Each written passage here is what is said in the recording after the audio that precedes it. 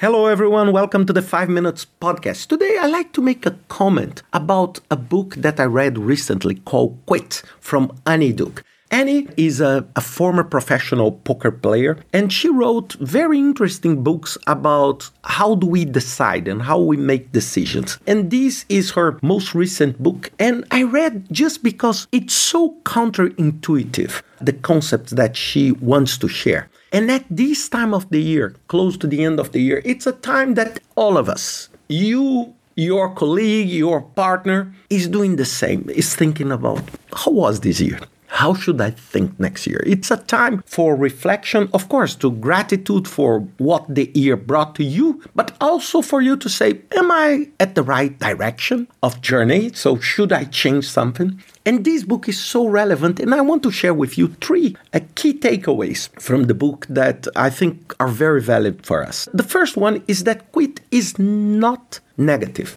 It seems that we were all set up that stay is good. It shows perseverance. It shows that you are persistent. And quit is something bad because you are fragile. You could not resist. You could not demonstrate your persistency, so you had to quit. And what she proposes in the book, it's exactly the opposite. One of the best things for you to find and identify your long-term goals is by stopping things and starting new things. Many times when you stay longer than you should, you are just bringing your long-term goals to a halt because you stay too much. And this is very counterintuitive because every time that you face some challenges, people say, don't quit, because you need to be strong, persistent to do that. And this drives me to the second point. That for me was just a brilliant point, is that most of the time we quit, we do it too late. When I read that, I said, oh God, this is so true. This is so true. Most of the time when we decide to, okay, now I quit. Now I will kill this project. Too late.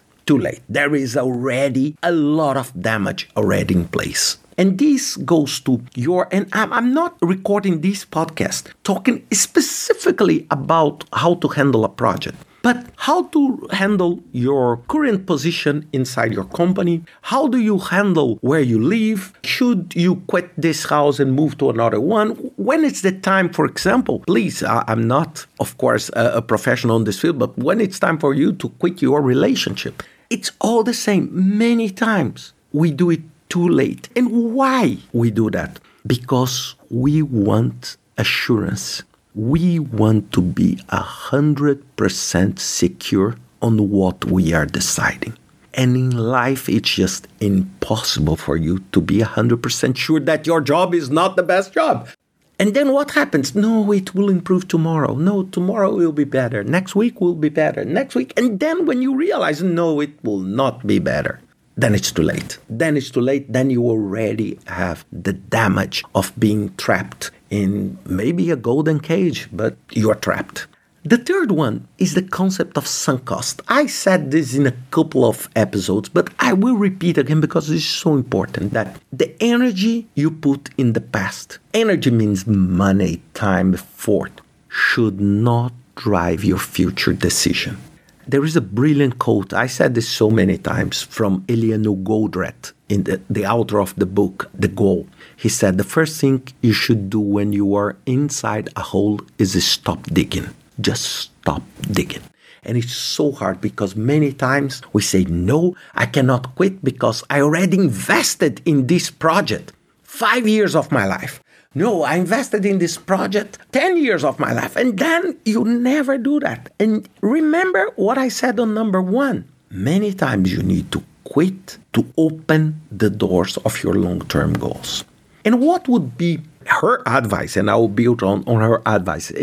I like it very much, the concept of the kill criteria. Kill criteria, it's you create a set of criteria that will trigger your quit decision and say, look, if A, B, and C, or A, B, or C happens, then it's a quit.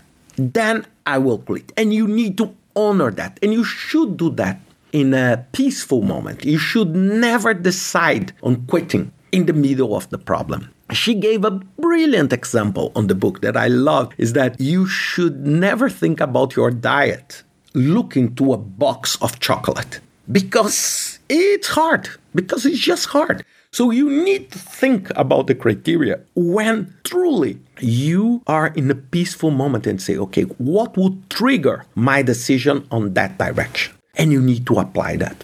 And now on a personal note, I did many times. This is why, for example, I like very much project management. And I said this also many times, because project management has this temporary nature. So the quit is natural because the project comes to an end, and then another project starts, then another project comes to an end. So you have these cycles, and these cycles help you to improve, helps you to leverage. For example, I spent 5 years at the United Nations. It was incredible, but it's over.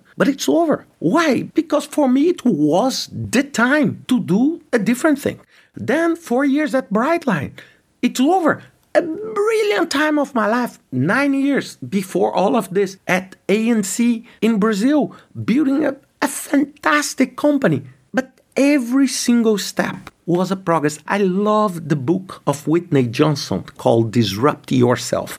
And this book talks about sometimes you need to disrupt yourself to find long-term goals. So at some point you need to close one door or quit to make room and make space for another door to open. Sometimes we are so attached, and this including myself, to the past that we try to hold that door open knowing that there is nothing else to see on that door. But we want just to keep it open because we are afraid of losing it. And then we don't open another door that could be just wonderful and amazing.